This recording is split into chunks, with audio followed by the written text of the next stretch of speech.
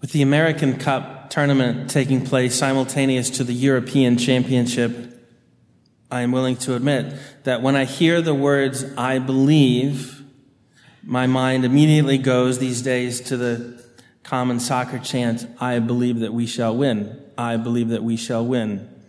I still believe in God the Father Almighty, but it's remarkable how quickly that phrase is come and gone. St. Augustine remarked on that. In his homily on the Creed, he wrote this: "I believe in God the Father." Notice how quickly it is said and how much it is worth. He is God, and he is Father, God in power, Father in goodness. How fortunate we are to have discovered that our God is our Father. So let us believe in him and promise ourselves everything from his kindness and mercy, because he is Almighty. That is why we believe in God the Father Almighty. Nobody must say, "He can't forgive me my sins." How can't he, being Almighty? And you reply, "I have committed such sins as I can't possibly be cleansed and delivered." To which I reply, "But he is Almighty." Notice what you sing to him in the Psalms. "Bless the Lord, my soul," it says, "and do not forget his recompenses, who shows himself gracious to all your iniquities, who heals all your weaknesses." That is why we need him to be Almighty. The whole of creation needs this, of course, in order to be created. He is Almighty for making heavenly things and earthly things, Almighty for making immortal things and mortal things, Almighty for making spiritual things and material things, Almighty for making visible things and visible things, great in the great things, and not small in the least things. In a word, he is Almighty for making whatever he has wished to make. Let me tell you how many things he cannot do. He cannot cease to exist. He cannot sin. He cannot lie. He cannot be deceived or mistaken. So many things he cannot do. And if he could do them, he would not be Almighty. So believe in him and confess him. For with the heart one believes unto justice, but with the mouth one makes confession unto salvation. That is why once you have believed, you must confess when you give back the creed. So receive now what you are to retain, and afterward give back, and never forget.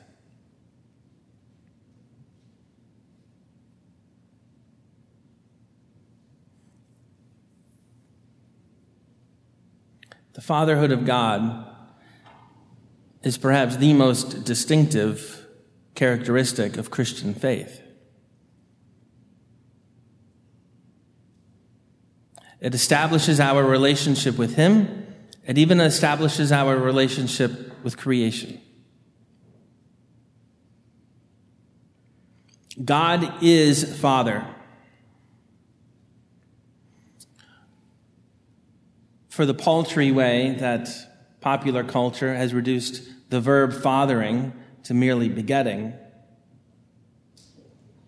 it's in God that we understand what fatherhood means. To create the other. Distinct, not the same person, a distinct person. And in our case, in the order of creation, a distinct being of a different substance. It's not as though the divine substance is broken off and individual beings are created, animals and things.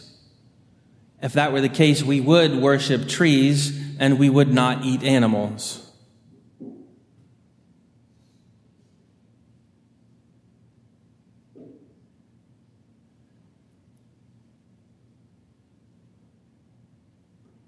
Consider how even in popular culture,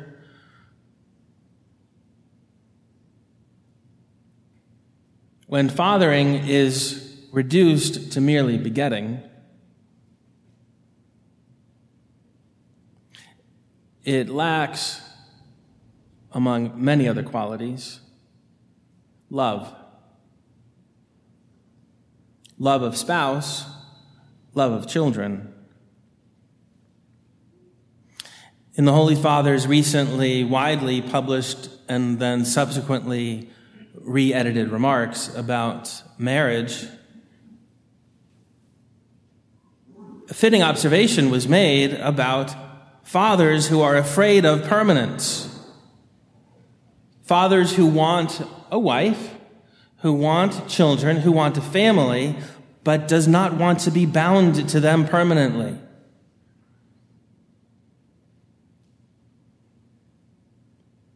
In many cultures, we can talk to our missionaries who spend and have spent many years in the Dominican Republic.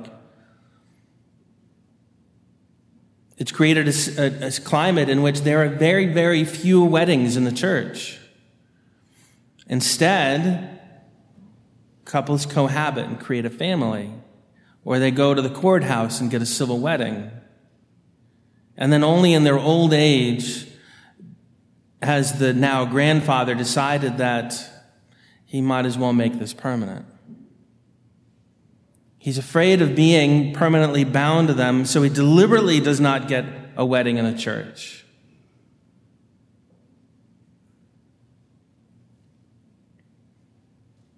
And even in our own Anglo culture, the fear of permanence is almost as prevalent, less public.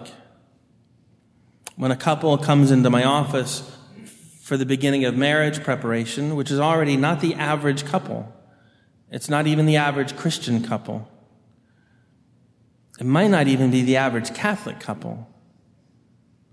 But of them, if we get to the topic of the permanence of marriage in the first meeting or the second meeting, more often than not, when posed with enough questions, they reveal that they don't intend to make a permanent vow. Do you want to be married for the rest of your life? Of course they do. No one desires a marriage that will fail. However, if something really awful should happen, not necessarily a sin, not necessarily something malicious, but even just something terribly tragic, and you've done everything you possibly can to save the marriage, and you're innocent, and the other person leaves and doesn't want to be married to you anymore, where does that leave you? Most of the Catholic couples coming to the church for a wedding will say, well, then I should be allowed to be married to someone who wants to be married to me. It doesn't take too much effort at all to bring them to desire irrevocable vows instead. Because it doesn't take too much effort to show that this seemingly noble pledge, I will do everything I possibly can to love you and to save our marriage and to have a happy life. And if innocent and completely abandoned, only then would I turn to find love from another, is equivalent to saying, I'll love you so long as I want to. Categorically the same. It just sounds less crass.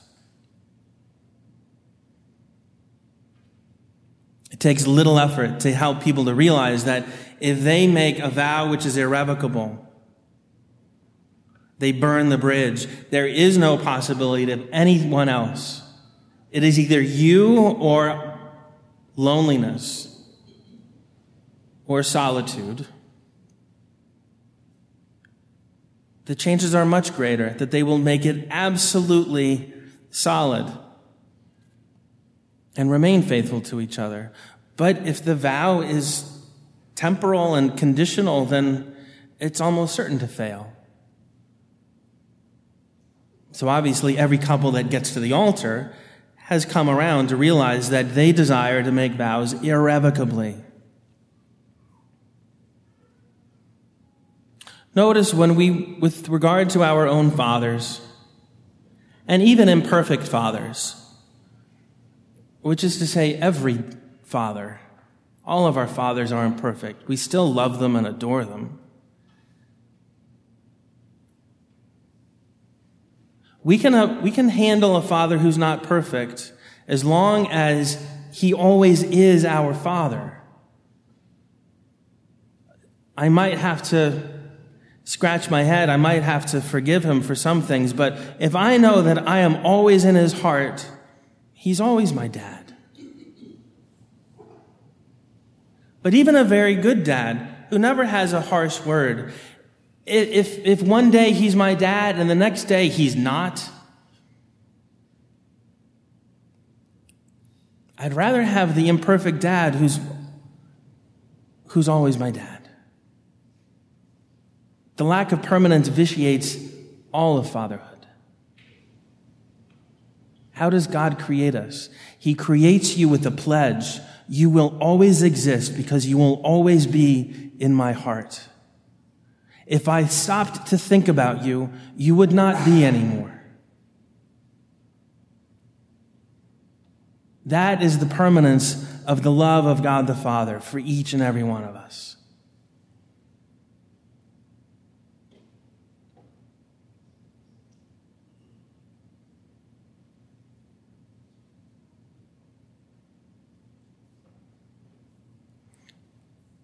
And it bears repeating that the fatherhood of God is reflected in each person, each human person created in his image and likeness, such that every man, not just Christian men, every man is called to become a father. If he's healthy physically, he's even capable of being a father in the order of creation. But every man is called to be a father for others, to be a good, virtuous, reliable man, strong and wise and gentle and merciful. Instead, we have a culture which was raised by a culture that wants to see boys become just older boys, more expensive toys, more lavish parties. Never happy, never content.